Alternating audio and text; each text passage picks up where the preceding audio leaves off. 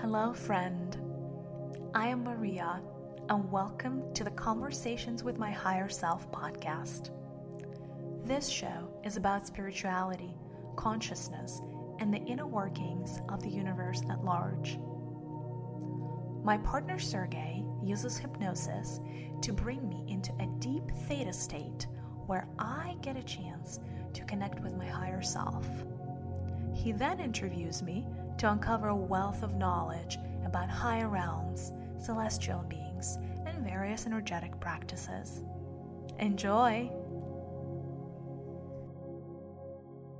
Today, I would like to talk to you about money.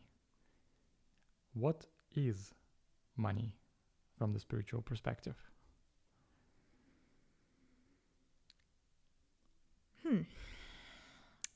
Money is an interesting energy from the spiritual perspective.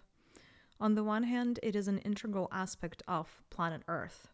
So, energetically, money as a concept, as an energetic structure, could be construed as a network of green emerald light that actually surrounds and hugs the whole planet.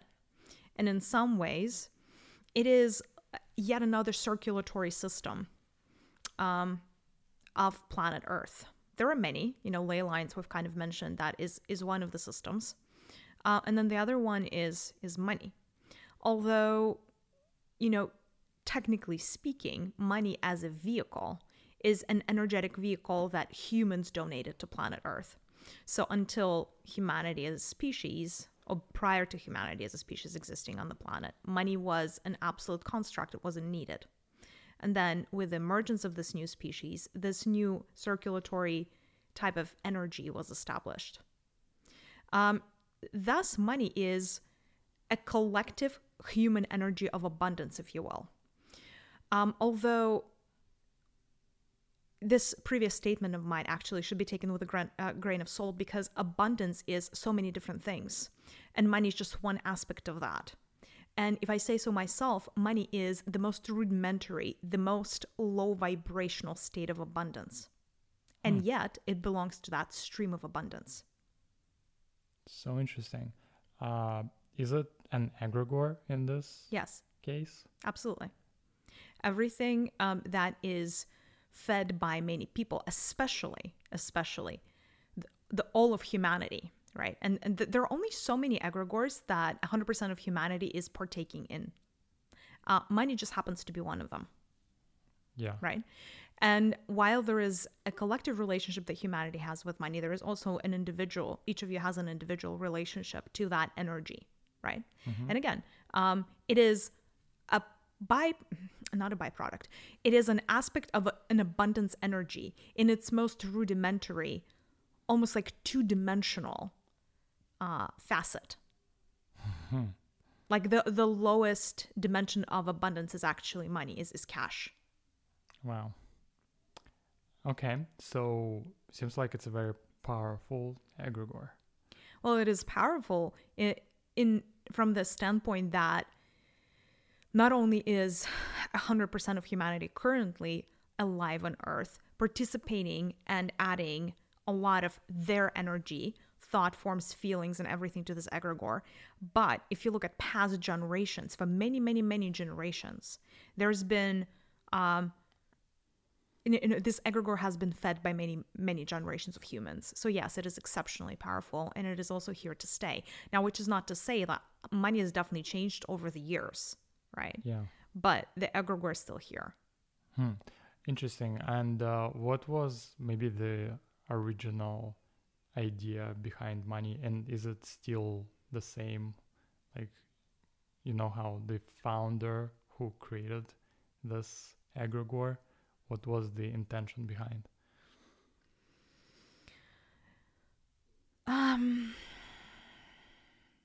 It's actually interesting because there wasn't technically not one founder, but it was the collective desire of this new species to have something that they could exchange for other things that they wanted. Mm-hmm.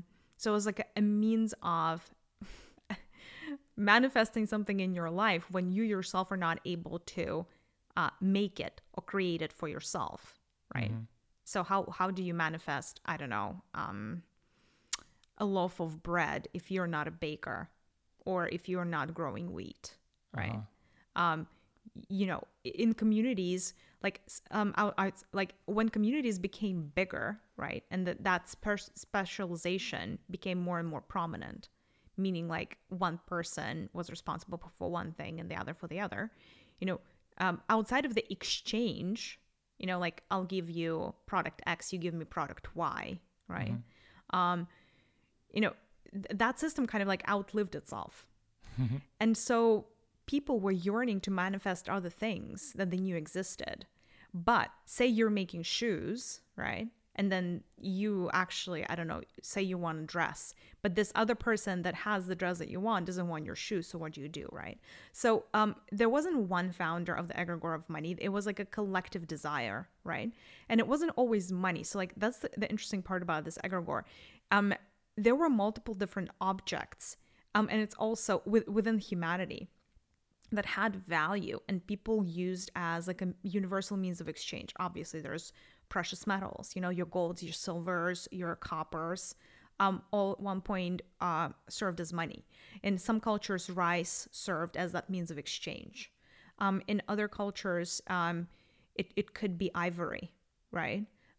So there's been many different types of substances, should I say, right? Or compounds that were the predecessor of this egregore. And yet, now you guys have, there used to be physical cash. Now they're like most of your cash is electronic. So there's been a lot of, on some way, it is a collective type of egregore that encompasses all of these different forms of money as a means of, as a unit of universal exchange, if that makes sense. Something that you use that like is so desirable that can be exchanged for anything. That makes sense. Okay. And like looking at the humanity, how does the relationship between humans and money look like?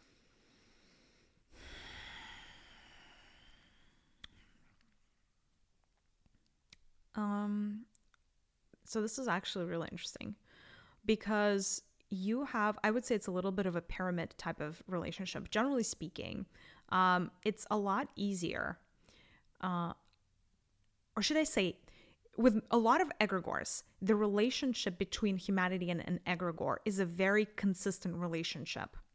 With money, it is not. So despite the fact that there is a collective energy that represents the egregore of cash or money,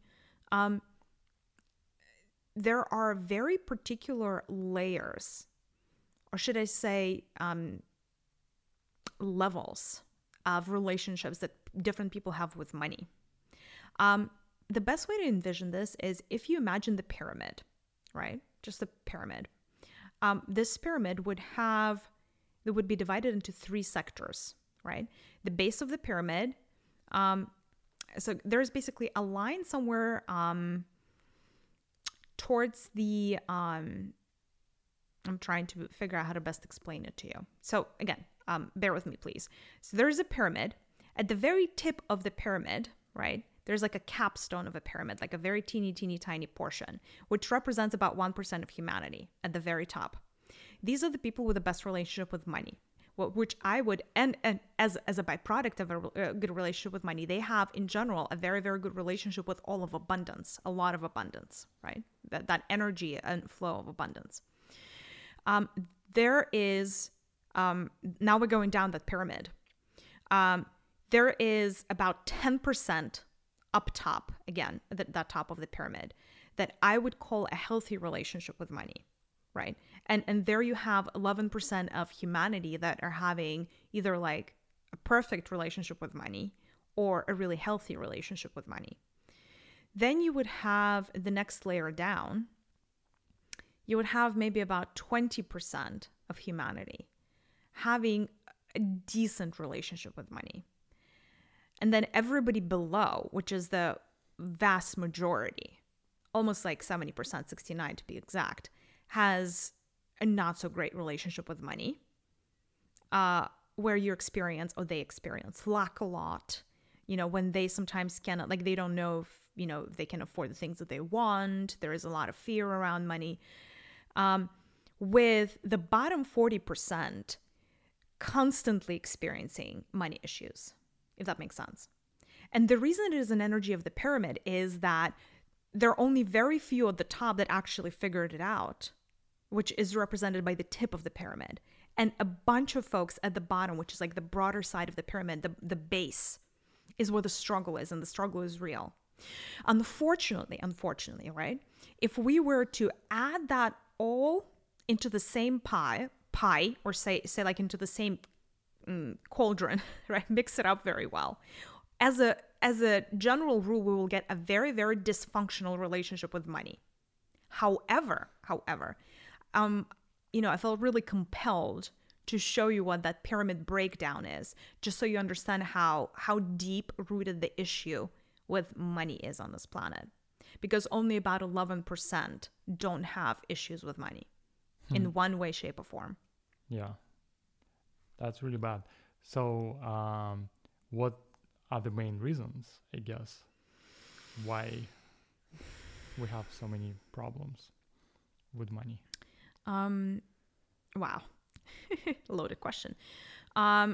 First things first. As a lower dimensional planet, planet Earth just happens to be a very good planet for figuring out the 3 low chakral energies, the problems associated with the lower chakras. Which is why, right? And, anybody who's experiencing money issues, to the degree that it becomes like the root chakra issue, which means that survival, security, where you don't know if you can put the food on the table, if you don't know like that you're gonna have somewhere to live, or you're just maybe worried about not being able to provide for your kids, or have the kind of life that you want. These kinds of issues tend to be really great issues to work on when you're incarnated on a low dimensional planet like planet Earth. So let's just say that the settings of this planet are very conducive for souls to come here to solve these types of issues. Because if you talk higher dimensions and higher dimensional planets, like let's talk 7th dimension, 8th dimension, 9th dimension, those are not the dimensions that you would go to practice any type of survival type of mechanisms, instincts, etc. You could go to those higher dimensional planets to practice higher aspects of abundance, but not the lowest aspect of abundance, which is money. Mm-hmm. If that makes sense. Yeah. So that's one reason, but it's not the only reason. Technically speaking, right, and you didn't ask me that before, but I think you will, is like energetically, how does money work energetically, and how does money flow within the human body? And unfortunately or fortunately, the answer is the energy of abundance is existent within your whole human body, and like energetically within each of your chakras. There is an aspect of the energy of abundance. So unfortunately, the money issues don't stop at the root center. Every chakra potentially, if it's not balanced or open or has a lot of shadow aspects, could give you some aspect of abundance that would be out of alignment, right? And the money issues actually could happen because of the misalignment in any of the chakras that are below your third eye. So your third eye and the crown chakra will not give you issues with money if they're misaligned, but your throat chakra down could. And I'll explain exactly what I mean by that. So, and basically to answer your question, and that's why I went here, is if any of these chakras, any of these chakras could give you an issue with money for a different reason. And I'll start giving you examples, so I'll bring it home for you really quickly. So if you have a misaligned red center, root base chakra around money, so basically if you came here to figure out how to grow deep roots and really build security for yourself, you might experience money issues around, like, I'm not able to pay rent, or I'm not able to provide for my children. If you go up the chakra, right, we're in the sacral space. Here, you might be a starving artist. So like a starving artist archetype lives here. It's somebody who could be exceptionally creative, but cannot make money or doesn't believe they can make money using their craft. So you would have a small percentage, well, like not necessarily small, but a certain percentage of the population of humanity dealing with money issues because they're dealing with a misaligned sacral going up. Does this make sense so far? Yes. Okay, yes. perfect. Mm-hmm. Great. Just wanted to make sure. Mm-hmm. Okay, yellow. Yellow chakra could give you issues with money also. Because yellow is all about self-identity. This can actually give you money issues for multiple reasons. One is a low confidence level in general, right? So if your yellow is not strong enough, especially in men, very often in men, you would experience money issues. Now, it's not going to be the same type of issues as somebody experiencing money issues at the root center, right? If you are experiencing money issues at the yellow center, it probably means you can cover your rent, and it probably means you can cover your bills. But let's all agree that just being able to cover your bills doesn't mean you're thriving or that you're able to afford all the things that you want to afford, right? So if you're at this center, which is like the next aspect, like a more elevated aspect of money, and maybe you're dealing with having a lot more cash than, some of the people dealing with the lower centers. And yet, if you don't have self-confidence in yourself, in your earning potential, that might give you a disjointed relationship with money. So you're not going to experience the abundance of it. Other examples could be pursuing something that you don't like, either because you're good at it or because somebody made you do it. So these are all the people that are stuck at the jobs that they hate, or are being, being something because their parents wanted them to be something. Because their identity is kind of like misaligned with what they're doing, their yellow center cannot power their path in a way that would unlock money for them. So for these types of people, they will also experience issues with money, but it is fundamentally exceptionally different from any of the other two chakras that are below. Does it make sense? Yeah. Okay. Makes sense. Green center and misaligned green center can also give you issues with money. And can I just say something, make a general statement? You often hear that money is energy, right? Money is just energy, money is human energy. Now, of course, everything is energy. That's why, I don't know if that statement is really helpful. But because money is energy, and so are chakras, right? Money almost can take like different forms within your body and within your life, right? So it's not a very homogeneous energy. And that's why you can find parts of it in every aspect of your body, every energy aspect of your body. That's why like money literally is one of these funny energies that lives in pretty much all of your chakras, like I said, that are below third eye. Right? And that's why each of these chakras, if misaligned in some way, can give you issues with money. Heart center, for instance, if you're doing something that you don't love, like truly, because this is like a love center, has nothing to do with self-identity. But like, let's just say that you're really miserable because, quick example, you're really, say you're meant to be a teacher, but you believe that teachers don't make cash. And so you went ahead and became a lawyer because you believe lawyers make cash. But your heart center is so misaligned, right? Yes, you made that decision, but you're suffering inside. And so your energy of love and, compassion for yourself is not properly aligned. That could give you issues with money, despite the fact that you went for a profession that supposedly is supposed to make a lot of cash.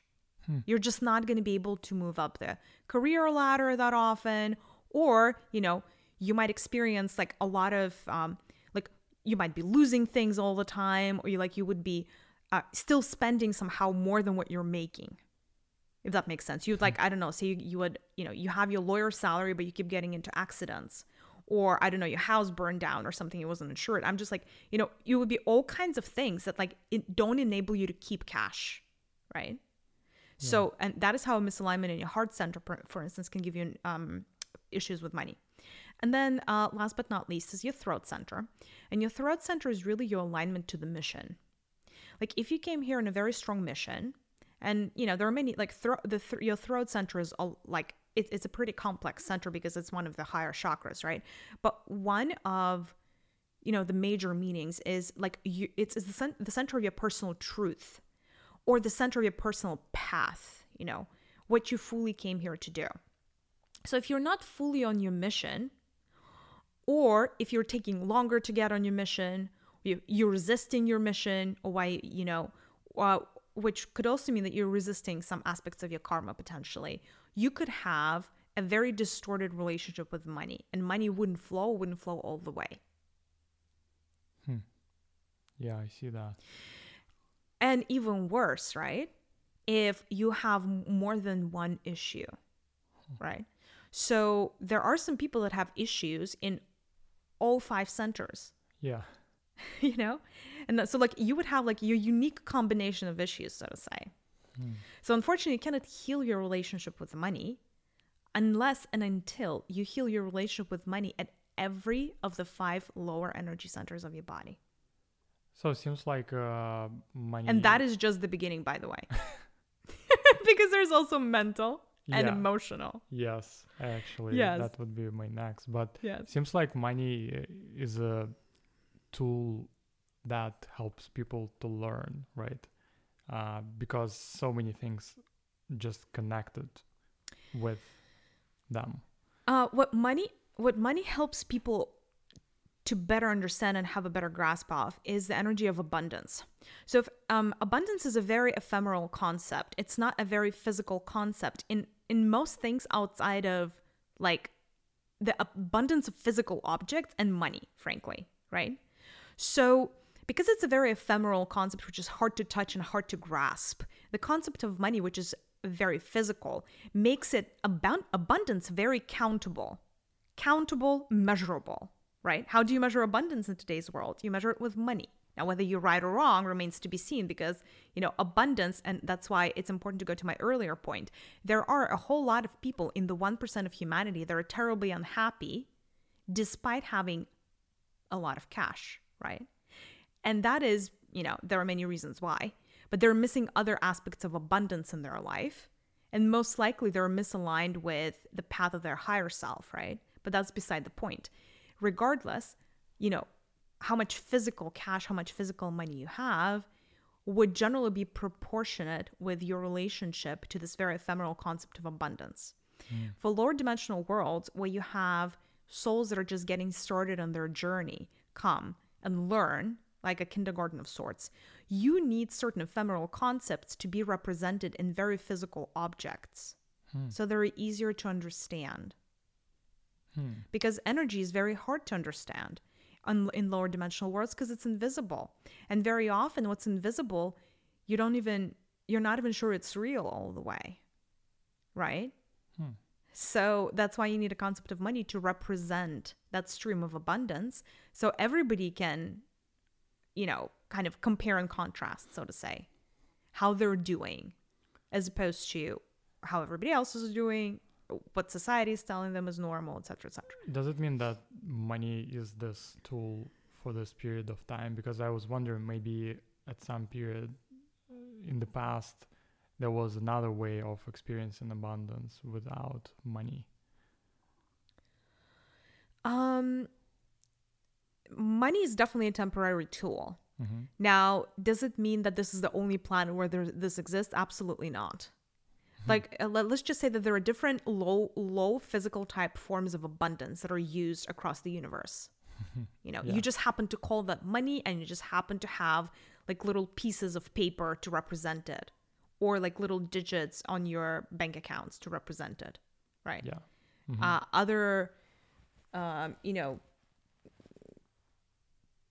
Other beings and other planets might have a different form of that, but like the concept is the same, right? Yeah. Now, when you're saying like, does it have to be money? And it doesn't have to be money. Like there are societies and there are energies that would enable you to manifest things as you go, like perfectly, right? Like so, if in those instances you don't need money. Yeah. Right. Right. Because maybe in the past when you have, I don't know, your garden, like whatever, right? Your abundance is measured by the size of your garden, for example. Yes. Right? Yes. And you're like, okay, I'm abundant. I have everything that I need. I don't need money. Yeah, but when you have a garden, right?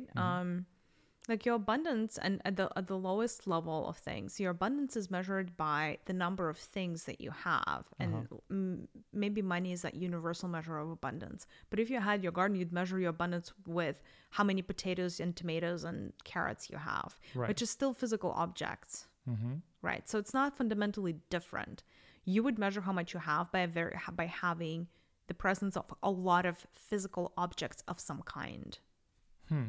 And is there another kind of form of abundance that can be experienced in 3D other than money? Like maybe higher aspect of abundance that can be experienced in 3D?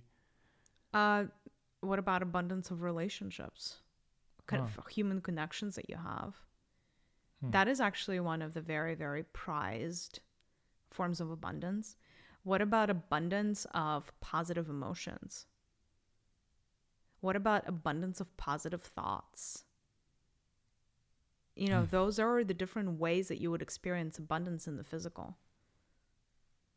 Natural abundance. Like abundance within nature is like nature vibrates at the frequency of abundance, which is the green. Yeah. Yeah. That's super interesting. So, you know, the good representation of abundance is like, look at the sand and how many like sand particles there are. Like, there you have it, your abundance. Like, there are many, many, many ways to experience abundance. Wow. Okay. So that's a very different perspective. That's awesome. Okay. So let's maybe dig a bit deeper into the issues that people have with money. You mentioned one is mental, another is emotional. What would be the mental one? Is it like all the false beliefs that people have? Yes, absolutely. So, so money runs deep, right? So it's like one of the most fundamental concepts to get right on planet Earth, right? So very often souls would come here to really, you know, put the checkbox in like next to the money line item, so to say, like, okay, like I figured out how to deal with this energy, check mark. So there are 3, you know, out of your 5 bodies, you know, there are 3 that really impact money. So the first one is energetic, right? Which is essentially all your chakras and other energetic structures. And like we've already just kind of like discussed like how misalignment in certain chakras could give you as a byproduct a lack of money or a perceived lack of money, right? But that's just your etheric body. That's your just your energetic body. Obviously, you have your emotional body as well and your mental body, and both of these also participate in, or should I say, they dictate your relationship with money. They impact your relationship with money. It's a circle. So mental is, you're correct. It is all the beliefs around money. Very often, and actually, so it's interesting on the mental level. So it's almost like there is like 3 layers of beliefs that come together to form your one congruent, omnipotent belief around money. The first one is a portion of your mental body is being created by your higher aspect, your higher self, if you will. And imagine it as an outermost layer of your mental body that is going to impact your relationship with cash or money. So this is like, let's just say like this are all of your memories from your past lives that might live in your subconscious. So these are all of your past experiences around this type of energy in the universe, right? So that's the outer layer. Then the layer below it is also a mental layer, and that is humanity of today's collective belief around money, right? Now imagine there's also the third layer here, the innermost layer, and that is truly the belief of your ancestry line, or your 2 collective ancestry lines, one over the other, and all of those experiences that they had on this particular planet with this particular energy and egregore, right? So now you have 3 layers, right? Once again, your higher self and all your personal past incarnations. Second layer in the middle of the sandwich is the collective humanity's concept of money. And then your innermost one is your own personal lineage, right? Now, those 3, they almost like get merged, mixed in very, very well together to give you as a byproduct this one frequency that is going to determine your personal relationship with money. So basically, because of these 3 factors, there are no 2 people on planet Earth that are going to have the exact same relationship to money, because there are no 2 people on planet Earth that have 2 of the 3 layers being the same, right? You always have your unique layer of your ancestral relationship with money, and you always have your unique layer of your own personal past incarnations, right? Because of that, your own frequency, your own fused energy around money is going to be very unique. Yeah, that makes sense. And if we look at the humanity, what are the main maybe reasons in the society right now around money? Are you asking about the human collective perception of money? Human collective, yes. Mm-hmm. So there's a lot if you look at the human collective. Let's just start with the fact that there are vast populations in the world, like your 2 largest countries in the world right now, India and China, with a bulk of the population being in the very, very bottom of the pyramid. So they have a vast majority of people that have never really perceived wealth, right? That are really, really skewing the scales for the rest of humanity, right? Mm-hmm. Because the collective human perception is, if I were to explain it to you in a very, very simple form, not one person's relationship with money for the collective matters more than the other. So imagine that each person that is currently incarnated on Earth had a drop of water that represented their own personal belief, or beliefs around money. They would drop that. Imagine they came to like this big, bowl, empty bowl, right? Humongous bowl. And then they all dropped this drop inside of the bowl, right? And then there would be like an ocean inside of the bowl, right? So everybody is going to drop the droplet of exactly the same size, right? So one person might be the president of the United States, and they're going to have the drop of the same size as somebody in India who's like grew up exceptionally poor and only had food on the table once every 3 days or so, right? But they each are going to have the same exact size of the droplet. So their perception, their own opinion is going to matter just as much as any other person, right? So when you're having a large part of humanity live still living the lives that are not really fully abundant and experiencing the absolute bottom level of the spectrum issue around their root chakra and money, where they cannot provide for food or clean water or medical supplies that they need. Maybe they're not able to get the clothing that they want, or some of the basic stuff that they want in the shelter, or even upgrade their housing situation. Inevitably, you're not going to have, on the human collective level, you're not going to have a very healthy relationship with money. Because that 1% of if only the rich people had, their droplets matter more than the other poor people, we could have shifted the overall human perception very quickly. But that's not how the energy works. Every person matters just as much as the other person on the collective level. Mm-hmm. And that's why it's really hard to get out of this predicament, because the poor people are getting poorer. The rich people are getting richer, which means that, unfortunately, right now, we're experiencing a deterioration of human relationship with money, not vice versa. Because more people are going to come into this well and drop a drop of lack as the poor people are getting poorer and the rich people are getting richer. Right? Because that 1% is not going to become 2%, 3%, 6%. unfortunately. Yeah. Right? Wow. That makes sense. Okay. And are there any, how there are some beliefs that you have to work hard Oh yes. Well, where do you to get money where do you think they come from? from these people? Absolutely. From the people that have, again, in a lot of these very, very poor communities, they have never really experienced rich people outside of they don't have a concept of how to become uber rich, because they maybe have seen that on TV and they think of it as a fairy tale, but in their own communities there are very few examples for these people to even understand how to become rich outside of, they've noticed that there are lazy people that don't have anything, and then there are hardworking people that have a little bit more than the lazy people within their community. And that's why they're like, well, it sounds like the people that work the hardest have a little bit more cash. And that's why this becomes a collective experience. The collective belief.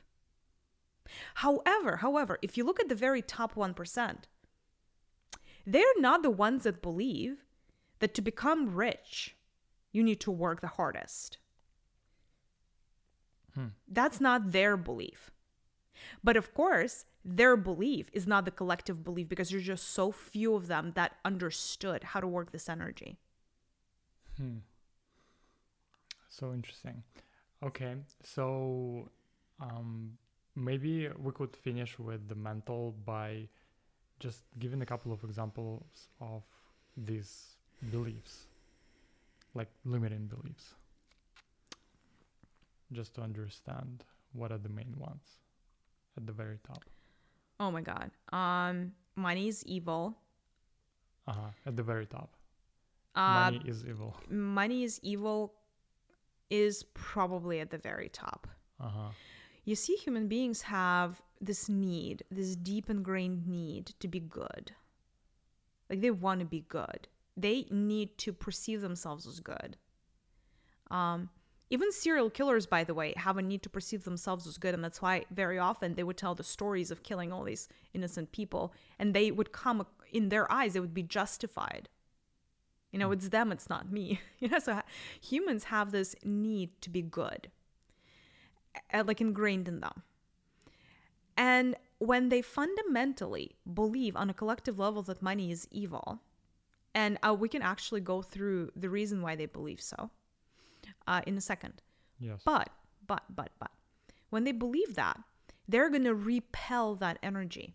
Because if you have a need to be good, and then you have this object of money that you perceive to not be good, be evil, then you're going to repel that as something that does not belong to you.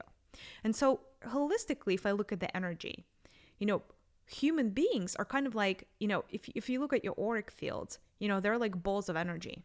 And what you're doing is essentially you're walking around repelling money. You're not attracting money, unfortunately. I hate to say this, as a society, as a species. You tend to repel money. So it's like, imagine there were little particles of money flowing around. I know that's not how it is, but it kind of is, right? And these are small globules of energy. And you have this big ball of energy walking around. The moment you walk, and say there's a room, right? And in this room, there's a lot of money floating around. You might not know that it's floating around, but it could be represented by opportunities, I don't know, somebody talking about a potential investment or blah, blah, blah. Most people, when they would walk into that room and stand in the center of the room, they would repel the money so much, but the money would go in the corners so far away from these people that are repelling them that quite literally in the vicinity of that human, there's no opportunity to make money because they just walked in and repelled that. One of the most fundamental reasons why is because they believe money is evil. Now, let's go back to the very early, just give you a quick example, right? Say ancient Egypt, for instance, right? Which is one of the experiences that collectively humanity has maintained. As far as the money egregore is concerned, a lot of those beliefs actually stemmed way far back, including ancient Egypt was one of those formative periods. Then, of course, you had pharaohs, right? And then you had slaves, and then you had slave masters. The collective belief around money was created by slaves. So the money is evil, actually, as a belief came from slavery. And I'll explain why. So obviously, you would have your pharaohs that had all these gold and blah, blah, blah. But of course, pharaohs were gods. And so if you were a slave, you did not perceive a pharaoh as a human. You really, truly didn't. Because what was really ingrained in your head was that, like, this is such a holy, like, being that you did not believe that you were made from the same cloth as they were, right? So who would you compare yourself to? You would compare yourself to the slave master because he is not God. And a slave master is somebody who would always abuse you. Because why? Because that's what the slave master's job was. And the slave masters were getting a really, really nice salary, and they were getting paid in gold or in precious metals, and sometimes in all the other valuable things that the slaves were not paid in. The slaves were paid in food and shelter, right? So you would be ordered around and beaten up by these class cult slave masters, right? Like all these kind of like, people that told you what to do and like what to dig and what to build and whatever. And for all intents and purposes, they were your boss, right? And you saw that they had money compared to you because you would never be paid in money. And so you would start associating money with the evil treatment that you got from the slave masters. And that is how you got this really ingrained in your head that everybody that had money was evil because the way they were treating you was not humane. And then, that was how the collective belief was formed, is through slavery, actually. Because money truly was evil, because it seemed like that these people that were paid this gold pieces, whatever, they were paid that gold in order to abuse you. And, a lot of slaves died, frankly, from like labor and, being in the sun all the time and being malnourished and not having enough water, right? It was really, really hot. And so you would really associate people that had money with incredible evil. And that is like so deeply ingrained in the human psyche and the human collective memory. That and then over the years it was only accentuated because it's not like the slavery was truly gone then, even when you had like just changed its forms. There would always it kind of almost seems like even in corporate America, your boss always makes more money than you and tells you what to do. So yeah, freaking money is evil because it takes away your freedom. Does it make sense? Yeah, it makes sense. Now again, we're way past slavery now, thank God. But in the reptilian brain, that memory is fresh. It's real. Because generations upon generations, right, experienced slavery. And those generations were small. Slaves didn't really live long, right? Mm-hmm. And, because of that, like that fast generation, like really human memory is every generation counts again equally. It doesn't matter whether your ancestor lived for 80 years, 100 years, or 14 years. Right? It's still going to be an equal, like every person matters just as much, right? So because slaves, they were dying very, very young, you had a lot of generations being flipped very quickly, and they were all staying within that same framework of money is evil. And that's how it got ingrained in everybody's heads. And then that belief, once formed, it just got accentuated over the years. And then you have your, modern days, and then a lot of wealth. Every time that people have seen massive wealth being built on anything that they did not consider to be clean, that belief was only deeper rooted into the psyche. Like the mobsters, like you would steal to get rich or something, that again, like all accentuated and amplified that belief that money is evil. Now, I want to go back to your original question because I felt like we spent so much time on the money is evil, but that's not the only like negative belief that people have around money.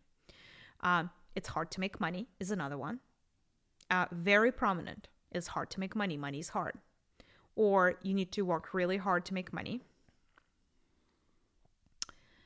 There is a lot of negative beliefs around debt, and by the way, there's almost like anytime your energy even goes to the concept of debt, whether you have a positive relationship with debt, a negative relationship with debt, or any kind of in-between relationship with debt, as long as debt is something that crosses your mind, it's an unhealthy relationship with money. Because that, in essence, debt already communicates that you don't have enough, so you have to borrow. Right? Because if you had enough, you wouldn't have to borrow. So like, who cares about debt if you would never have to borrow if that's an irrelevant experience? Right? Now, of course, the one way that some of these folks at the top got rich was by issuing credits, as in lending money, right? So when you lend money, you're able to charge interest, right? And money out of thin air. Yes, so like, and that is actually one of the core beliefs is, at the very top, if you look at the very top of that pyramid of the 1%, to make money, you need money. Like that is a core belief that they have, actually. And that is how a lot of them and a lot of the past generations of these 1% build their money, is either off of like large amounts of people or of other, like by investing the money really, really well. Makes sense. Yeah. But what that created is it created in like a lot of debt for a lot of other humans, right? And so there's a lot of negative beliefs around money have to do with either being in debt and how that makes you think or how that makes you feel, like very trapped energy, right? Or even worrying that like debt is bad and you can never get out of debt and you're going to die with debt and oh my God. Like there's a lot of that collectively. There are a lot of beliefs around the fact that money is hard to keep as well. Like human beings are really, really bad at saving up. And then they have a whole other slew of beliefs that even like that whole energy of saving freaks me out a little bit because I see so much fear on this planet around money and losing money that even saving as a concept is not the right concept for the...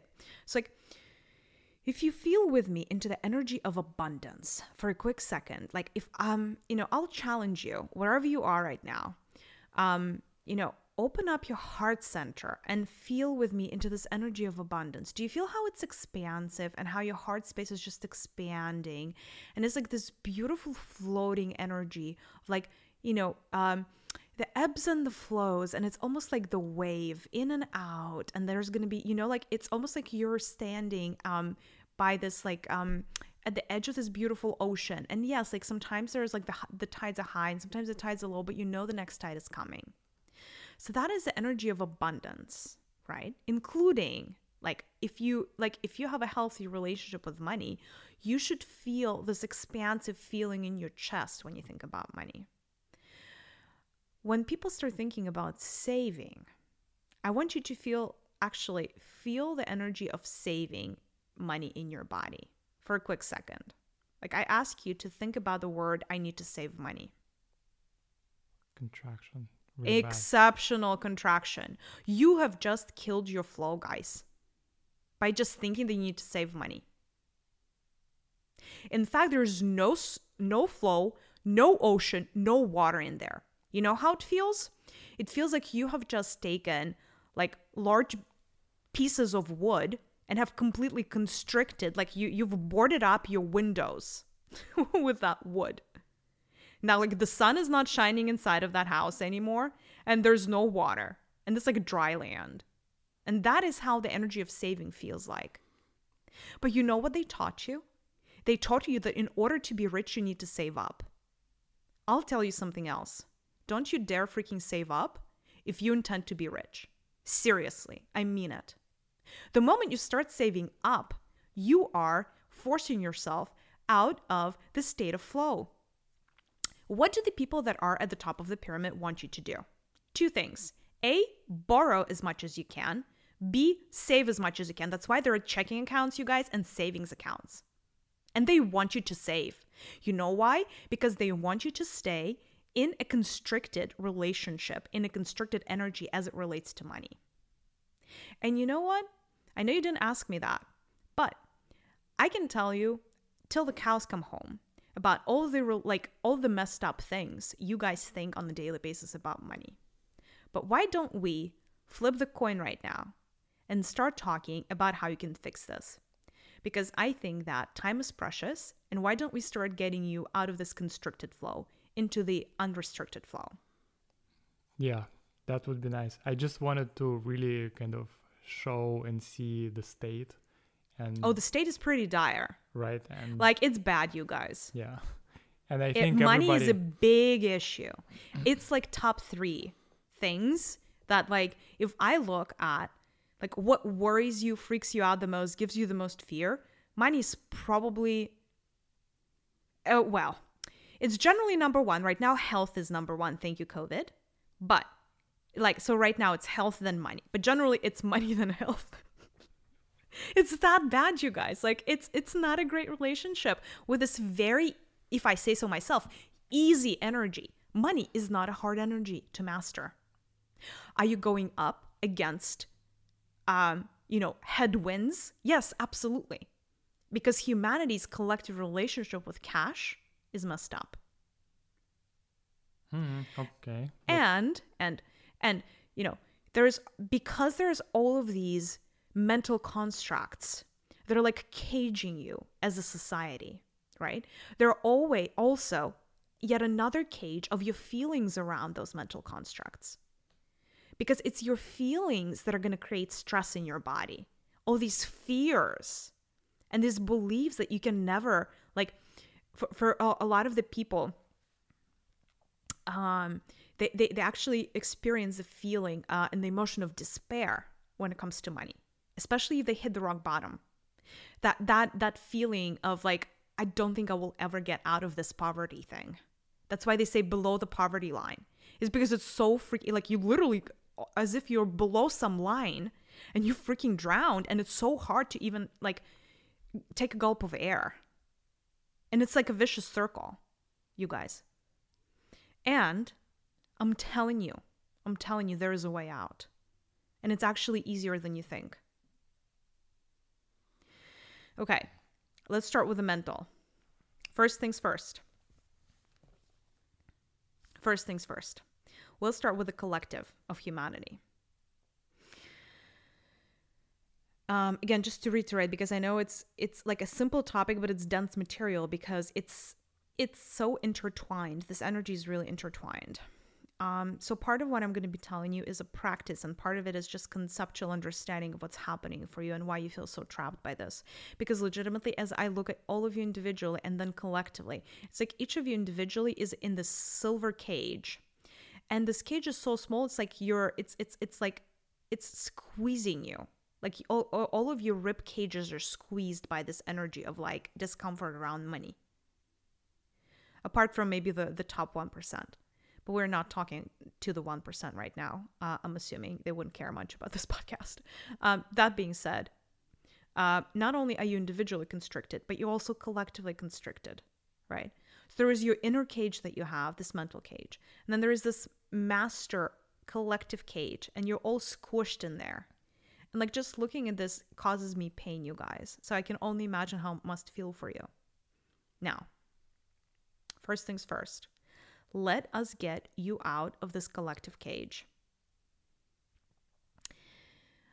The way the matrix works is you have default settings. But you only have default settings for as long as you agree with the fact that you are going to go with the default setting. The moment that you don't want the default setting, the matrix is going to have to change for you. So what I'm going to tell you right now can blow your mind if you only have an open enough kind of like consciousness in this moment to be able to receive what I'm going to share with you, because it's kind of groundbreaking. And if you only get this once, This is going to be the massive leap that you can do for your finances forever, pretty much.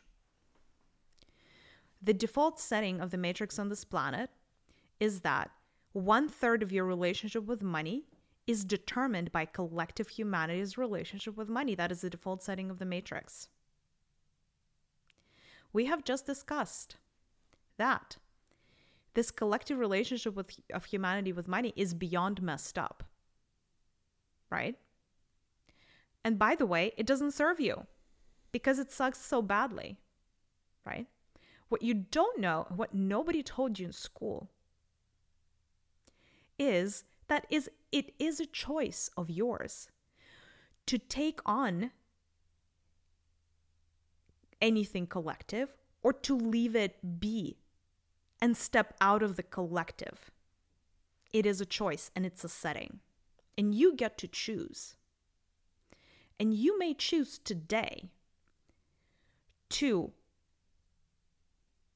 get rid of that setting. Get rid of that master cage that's caging all of you inside, because this part is actually optional. Okay. That is, do you remember how we said that there are 3 layers, right? 3 mental layers. Your top layer is your higher self's relationship with money. The middle layer is collective humanity. And the bottom layer is your own personal lineage and their relationship with money. I hate to say this, the upper and the innermost layer are not optional. Like, you're going to have to deal with them, and I will tell you exactly the tools of how to improve those. The innermost layer is optional. So if you're amenable to it, we can do like a quick meditation or exercise, right?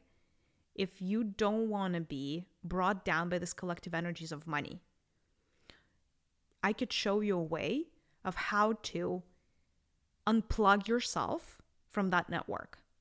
This is not the same as unplugging you from the larger collective family of humans. So don't worry, by doing this, you're not going to lose touch with humanity or be ostracized or anything. The only thing you're going to really cut ties with is humanity's relationship with money collectively is not going to weigh you down. Does it make sense? Let's do this. Yes. Okay.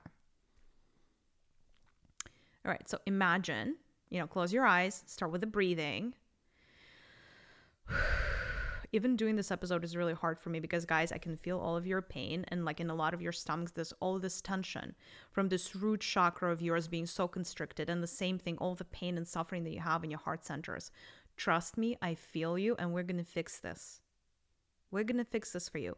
The energy of money and the energy of the abundance is one of the most integral energies within the human body.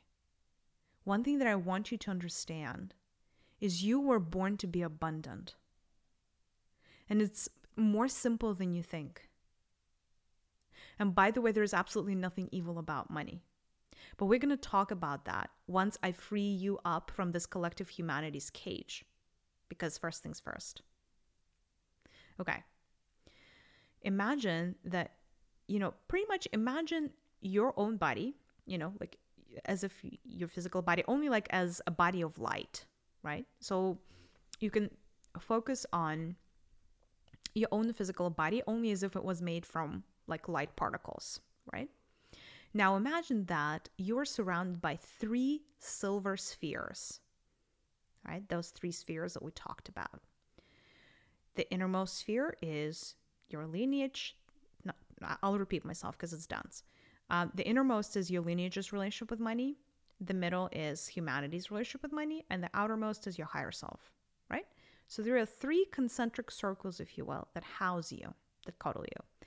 They're kind of silver, a little steely looking, things like, and they're spheres, right? So they're circular in nature.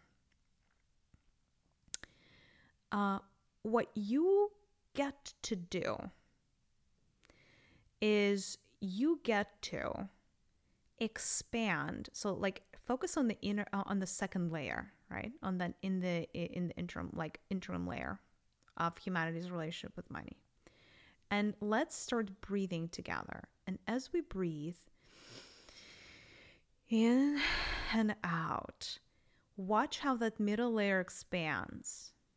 Watch it expand and expand and expand. So on every out breath, you want to see that expand. So you breathe in, then breathe out with a sigh. So like it's an audible thing. And as it expands, as you breathe out, that middle layer expands, right? And it would expand really, really by like a lot, so that it would become your outer layer now, right? And so keep breathing and keep expanding. So this would be like a large, large, large sphere, right? And then see that there is a door that's being open inside of the sphere. And you can walk outside of that door with your other two things intact, with the other two spheres that are surrounded you intact. And so you're just walking out and you keep walking. And if the door is not big enough, just increase it, you guys. Just increase it in size. Nobody told you it has to be so small. It's as big as you want that door to be. It's big enough to pass you through, let you pass through. And as you exit that and you're on the other side, the door just closes, right? And then, if you focus really hard, you focus on that sphere, you can see a whole lot of people now. As you're looking from the outside looking in, you see a lot of people still stuffed inside of that sphere, all constricted and stuff, right? Dealing with their problems, but you're not one of them anymore, And you could just let that sphere go. From now on, that sphere is irrelevant to your life. Because as much as you love your human family, and as much as you have showed up to this planet to build strong relationships and to heal your relationships and to be a better human and to make a difference and to hopefully make this world a better place, you don't have to do all of that while experiencing this massive karmic human issues around cash, around money. You get to switch that setting off for yourself. And it is a choice. That choice has always been yours. You just didn't know that. Do you see how by just that simple act alone, it's easier for you to breathe? Like feel into your chest. Do you feel like a weight has been lifted? Because I can definitely feel that for you. Like your chest might not be fully light yet, but they're definitely lighter than they were like 3 minutes ago. I do feel that myself. Okay, great. I did too. Now, of course, I signed up to feel everything that you collectively are going to be feeling as we're going through this. So, but I definitely feel like a lot lighter in my chest. Mm-hmm. And that is exactly how it's supposed to be. Now, one thing I want to tell you is don't worry. Once you walk out of a collective egregore like that, they cannot suck you back in. The one thing I will tell you is there is a small thread of light that connects your body and that little circle. So what you want to do is you want to take either a pair of light scissors made of light, a sword made of light, or you can even take like a lightsaber, kind of like the Star Wars, whichever one. There's no right or wrong reason. And you want to cut that cord with that egregore. You cut it. And the moment you cut it, that's it. You're tied to that collective karma of humanity around money, and all of that drama and all of that nastiness and, yuckiness is you have nothing to do with it anymore. You're liberated. So now, at least, you're not going to be weighed down like by that 30% that used to make up your field and your relationship with money, unbeknownst to you. Right? Because that energy wasn't serving you in the first place. Now, there are 2 more spheres here, right? And depending on where you are in life, chances are that either one of them or both of them are not at their optimal state, right? Now, I wouldn't recommend you, and by the way, it's not really necessarily possible for you to switch off any of the other ones because those are your inherent settings, right? But I recommend we do a deep, deep cleanse of the both of them. So this is what you want to do. you want to imagine that there is a pool of white light. And that white light, it's kind of like pearlescent or like diamond-esque. It's like very, very beautiful, like glittery. Super beautiful energy. You want to drop yourself like a Christmas ornament, because you're now surrounded by these spheres. So like you look like a little bit like a Christmas ornament that they put on a Christmas tree. You want to just drop yourself into that pool of white light, and you want to submerge yourself. And as you do that, you want to start enabling or allowing the white light to penetrate both of these spheres. So it's kind of like the water pouring inside of your capsule, if that makes sense. And you want to first start with clearing the innermost layer of yours, which represents how your ancestral lineage felt about cash and about money and abundance and all of that good stuff, right? And basically, in the sides of the sphere that surrounds you, that represents your lineage, there's going to be dark clots that are engraved in this silver sphere, right? And every dark clot represents a set of experiences the ancestors had that were suboptimal as it relates to money. And it could be all kinds of experiences. Now, if you do a lot of meditations, as you start cleaning these clots, certain things might come to you, certain images or words or visions might come into your head as this karmic past of your ancestors is being cleansed by this white light. So just enable this white light to cleanse away all the dirt, the debris, all the blockages that are stuck inside of your sphere, and be present to the pictures or the words or even sensations in your body as you're cleaning this up. All kinds of things might come up for you. For some of you, it could be, one of your ancestors lost an inheritance, or their house burned down, or they had a cow that was like, the source of sustenance, and the cow died of some disease, and then they didn't have the cash to buy a new cow. Like all kinds of things could come up, right?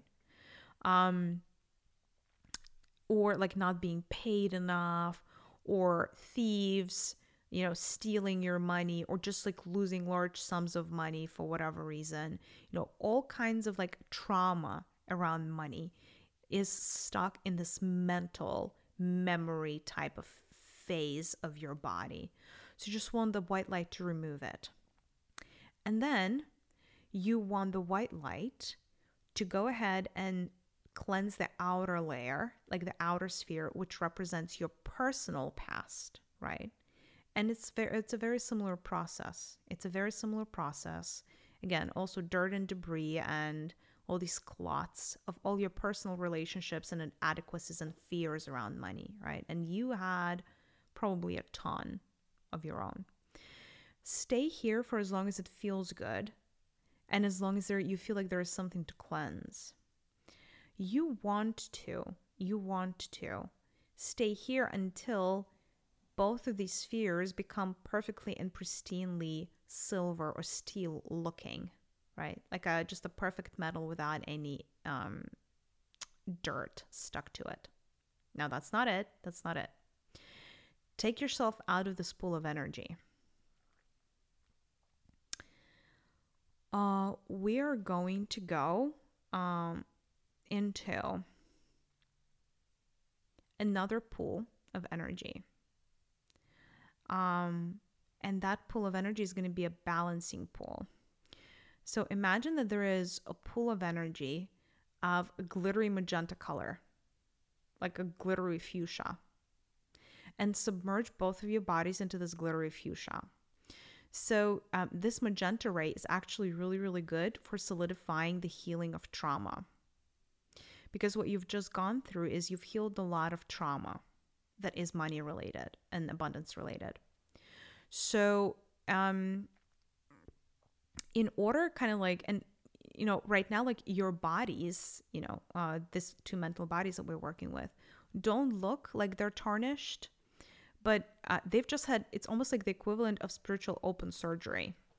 And so we want to make sure that this ray the magenta ray, this beautiful magenta energy, can heal and patch up almost like the surface of these two spheres. So submerge yourself into it and just allow the magenta energy to work through both of these spheres that surround your body, right? Healing everything, just soothing everything. And, it's kind of like a little bit like antiseptic too. Like it would kill off anything that's not supposed to be there, any infection, and, any entities that might want to attach themselves, right? So like you want to just like be in this beautiful magenta energy. And the last pool that we're going to go into is the emerald pool of abundance. And that is the last thing, because like right now, your bodies are in the most pristine state possible and they're healed. And so in their healed state, they are able to start receiving something and fully transforming that energy. So you want to drop yourself into this beautiful emerald, sparkly energy, the energy of the abundance of the universe.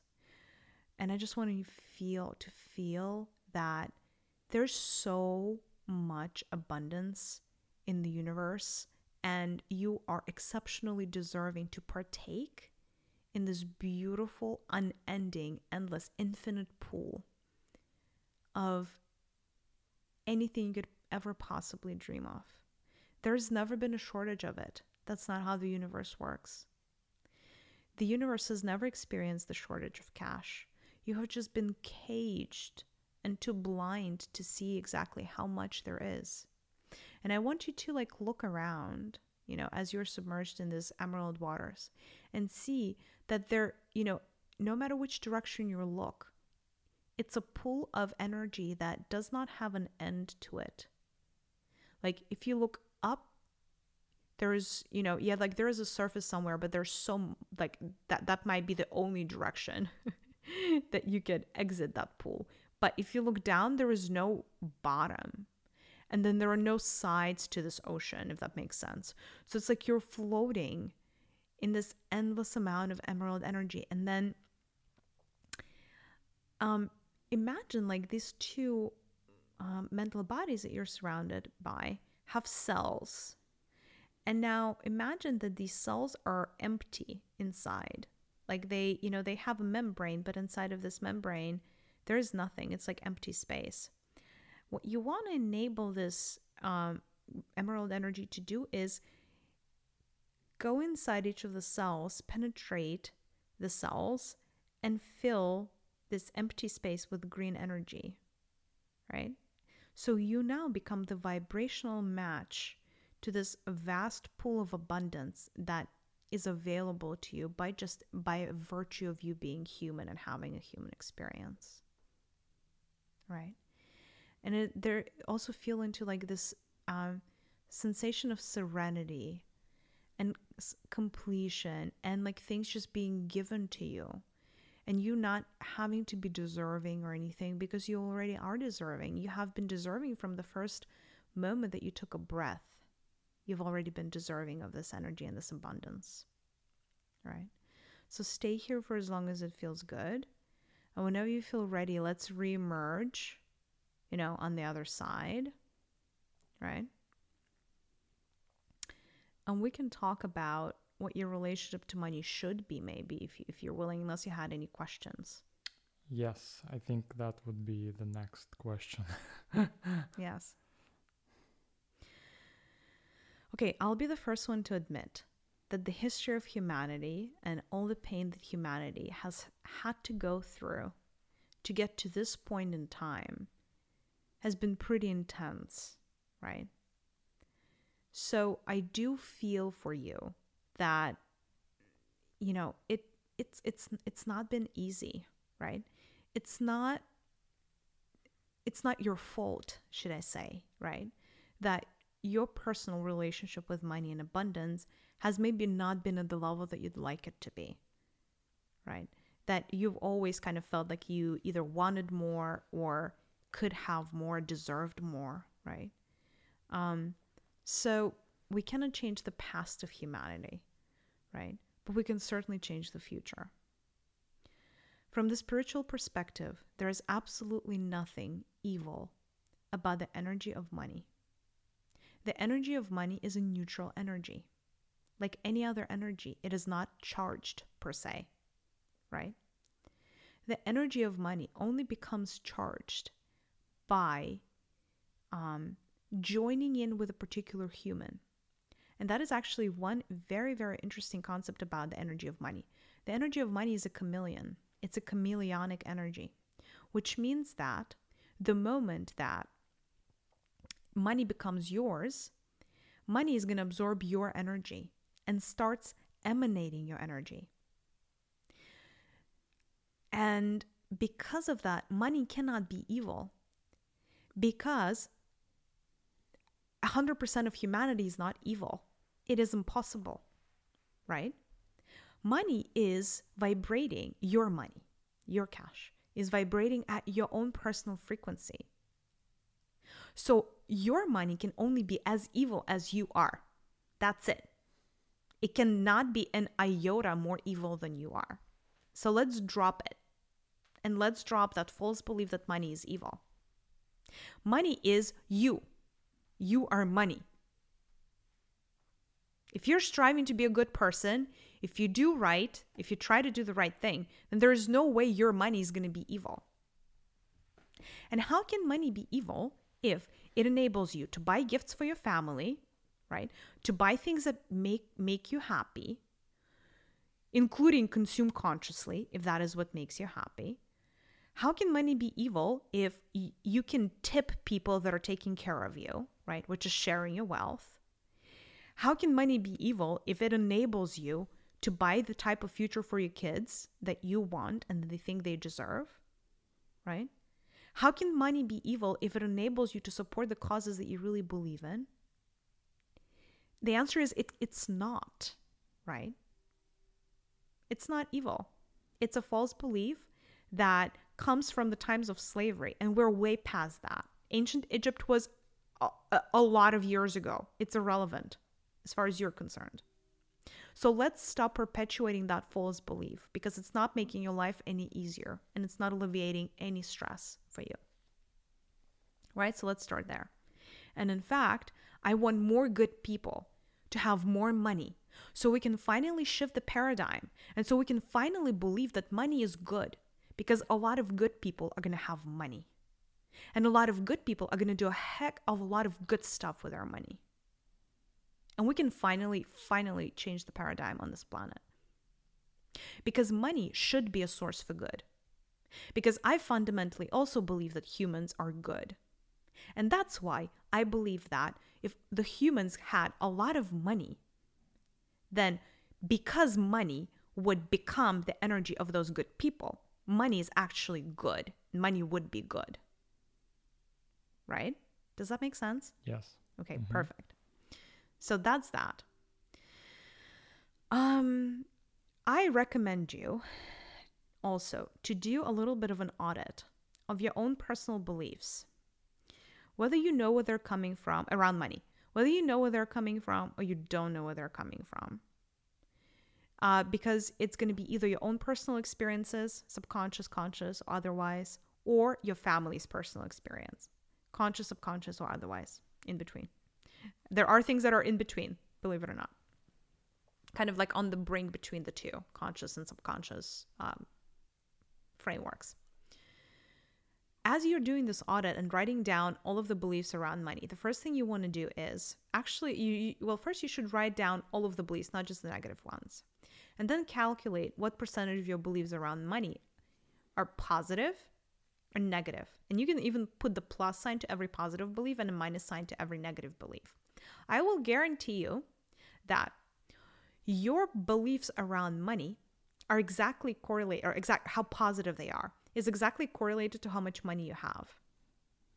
So if you're about 50-50, you're generally kind of like, you'd probably be considered middle class. And it's not like you're experiencing lack, but it's not like you're experiencing an over surplus and you're like rich beyond measure, right? If you're starting to skew more negative, then you're probably like, if 60%, 70%, 80% of your beliefs around money are negative, chances are you're experiencing a lack. if over 50, I don't know, 60, 70, 80% of your beliefs are positive, then you're probably starting to experience the surplus. And even if you're at the very early stages of experiencing the surplus, this types of belief systems tend to accentuate over time, so grow on you over time, right? So even if you're 60% positive, that's great, right? Say you're 60% positive, but you're not fully yet experiencing abundance. Like, keep working and chipping away at your negative ones, and then that's just going to be a beneficial circle. So what you want to do is you want to rewrite your negative beliefs, no matter how many you have on that list. The way you rewrite a belief is literally you take another piece of paper, you do a reverse of your belief. For instance, if your core belief is money is evil, you write down money is good. You have an agreement with yourself, like literally, like you make an agreement with yourself. You should be like, okay, today I would like to make an agreement with myself that from this day onward, my new core belief is going to be money is good, or money is awesome, money is great. What you want to do is burn your old beliefs, like literally light up a candle and burn that piece of paper with all of your old beliefs. All of your new beliefs, however many, there needs to be one positive belief to replace every negative belief. You know how they tell you, like, when you're trying to change a bad habit into a good habit, you cannot just drop a bad habit. That's not going to happen. You need a replacement habit. That is why when you're rewriting a bad belief, you need a replacement good belief. That's why I'm asking you to do this mirror belief. So like money is evil versus money is great. Money is amazing, right? So you're going to burn, again, I know I'm repeating myself, but this is kind of important. You're going to burn the part that no longer serves you. And you're going to take the part that has all the mirror beliefs that would serve you, all the positive ones.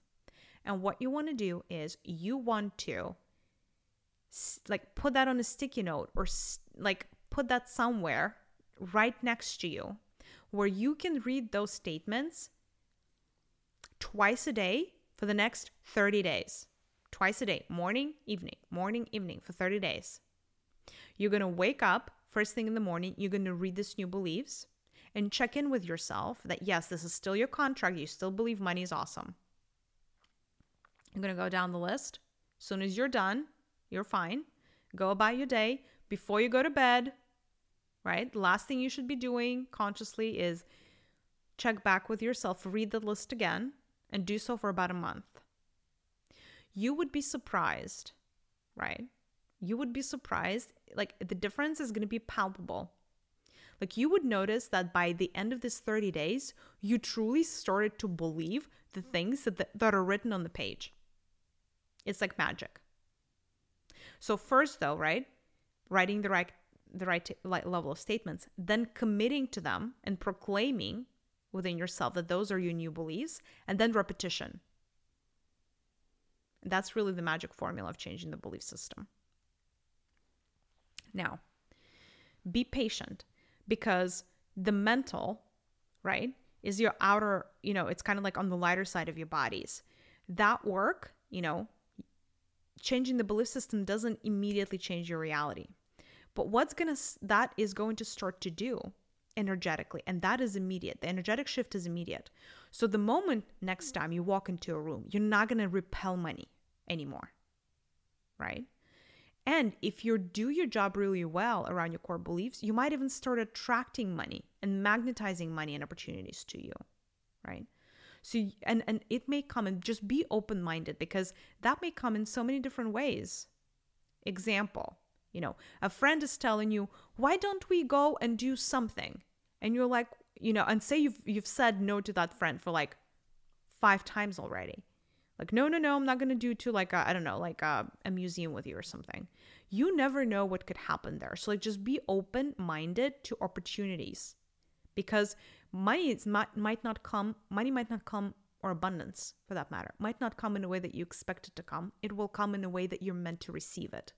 So being open-minded, and then also having a little bit of patience, because once that core belief is set, it might actually take up to 12 months for you to see like a really, really big shift in your life. So like, have a little bit of patience. It might not be tomorrow. It might not be the day after, but you're going to start being on that upward trajectory. That's that. What questions do you have? Mm-hmm. That's great. I maybe have one last question before we finish, because I think that a lot of people who's going to listen to this podcast, they kind of from the spiritual community. Are there any specific beliefs around spiritual community? Oh my God, yes. And what they would be, and is there anything different what these people can do? So there's a lot within the spiritual community and the religious community. I don't know if they're definitely not one and the same, but one does tend to impact the other. So you have a lot of beliefs around money is not spiritual, right? Or like spiritual people don't need money, or that's not a value. Or like money's too mundane. Like money's too low vibration. Like we should just all live in a world where, we just like meditate in the Himalayas and, render service all day, every day. And it, we don't need money. Like who needs money, right? Also, there's a whole lot of beliefs that for the spiritual people, healers in particular, or, like tarot readers, all types of practitioners of, esoteric arts, that, like a lot of them have a skill set, like almost like an innate talent, right? That they were just born with. Like they didn't go to school necessarily for it, or like maybe they did, but not all the way. Like they've always had that type of energy. And so they perceive that as like a God-given gift. And they're like, well, if God gave it to me freely, like how dare I charge for it? Right? So there's a lot of that. There's also a lot around obviously in Buddhist cultures, like money is not necessarily lauded, right? Like it's not something that you would want to pursue necessarily. So part of it is also like how these philosophies got shaped up, right? And what the values were of the people that started these philosophies. Mm-hmm. And then there's also another thing that's really deeply rooted in the tribal cultures, and that is also a memory. And what what the humanity has memory on the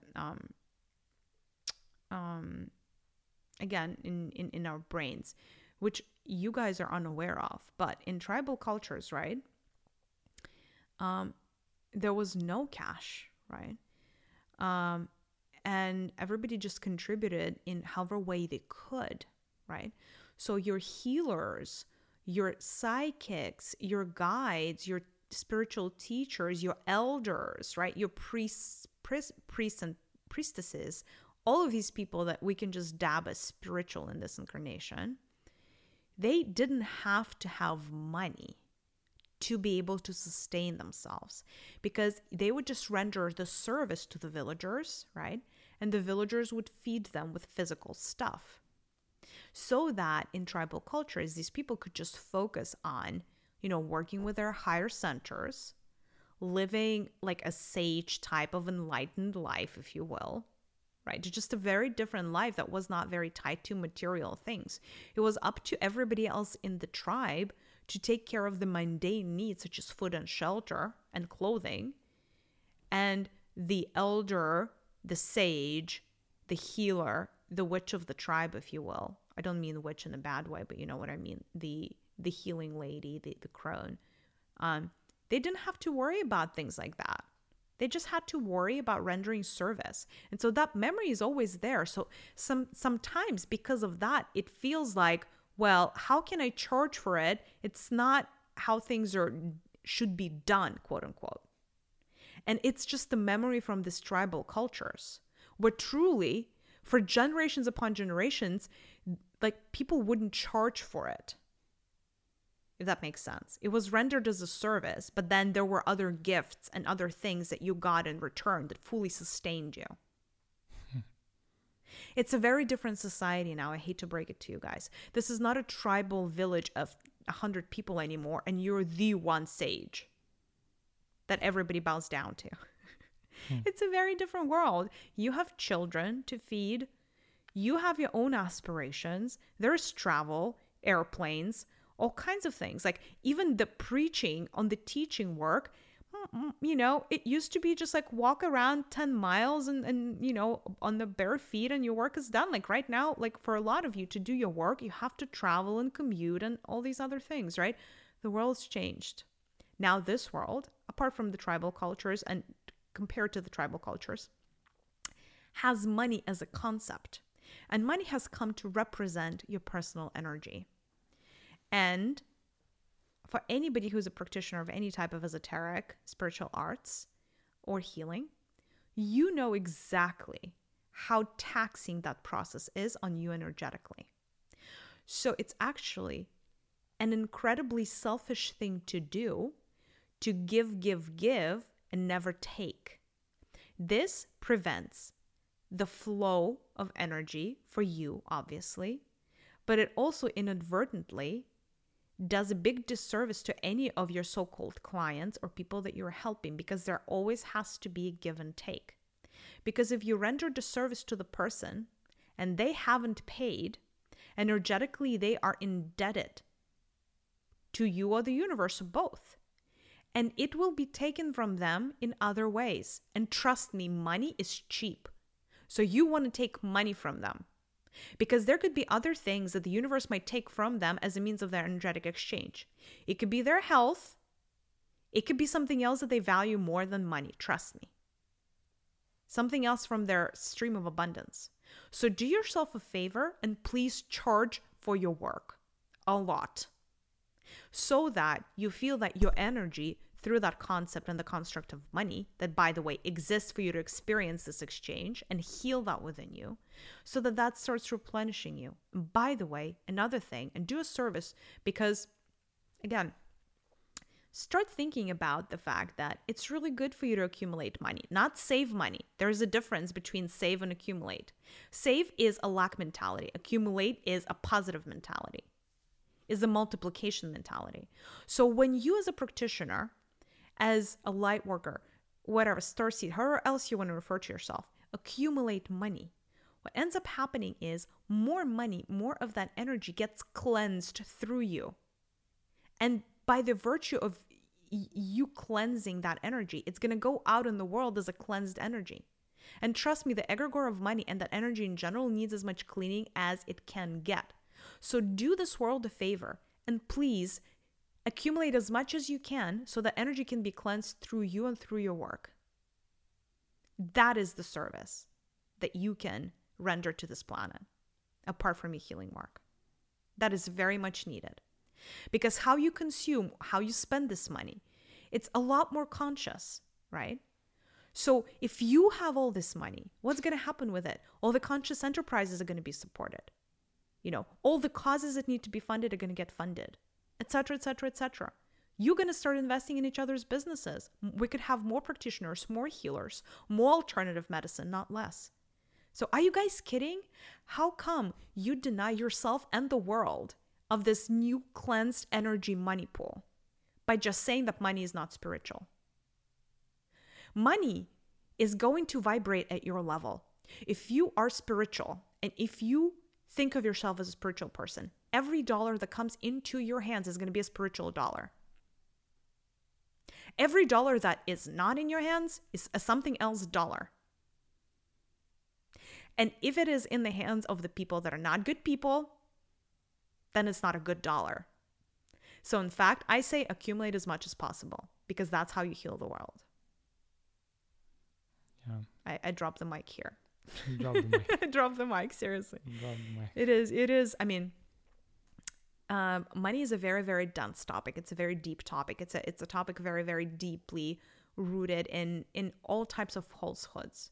And some of them happen organically to humanity, and others, frankly, happened because it was, it just served, say, the 1% of the rich to have the others feel a certain way about money. And so certain things were propagated.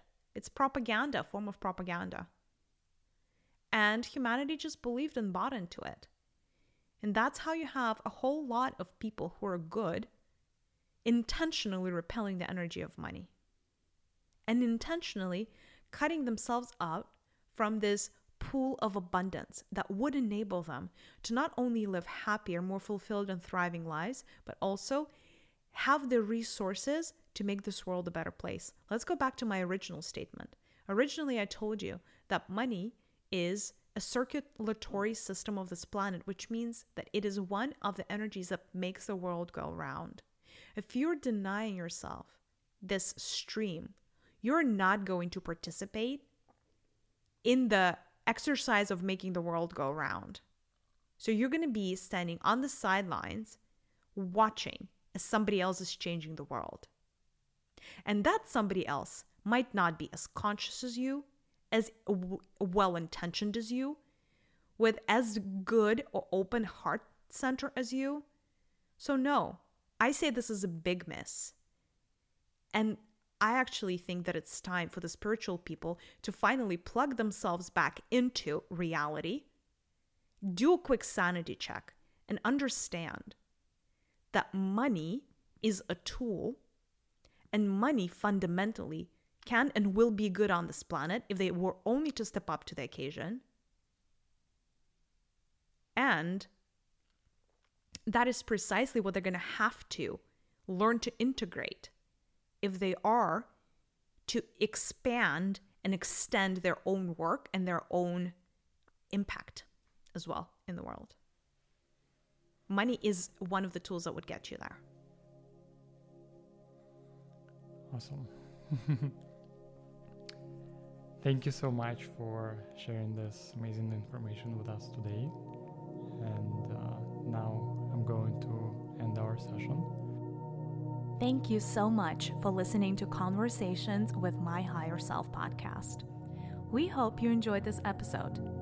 If you have a suggestion for a topic we should explore in the future, please email us at hello@conversationswithmyhigherself.co. If you resonate with our message, please consider leaving us a review or sharing this episode with your friends. The world is going to be better off for it. With much love, Maria and Sergey.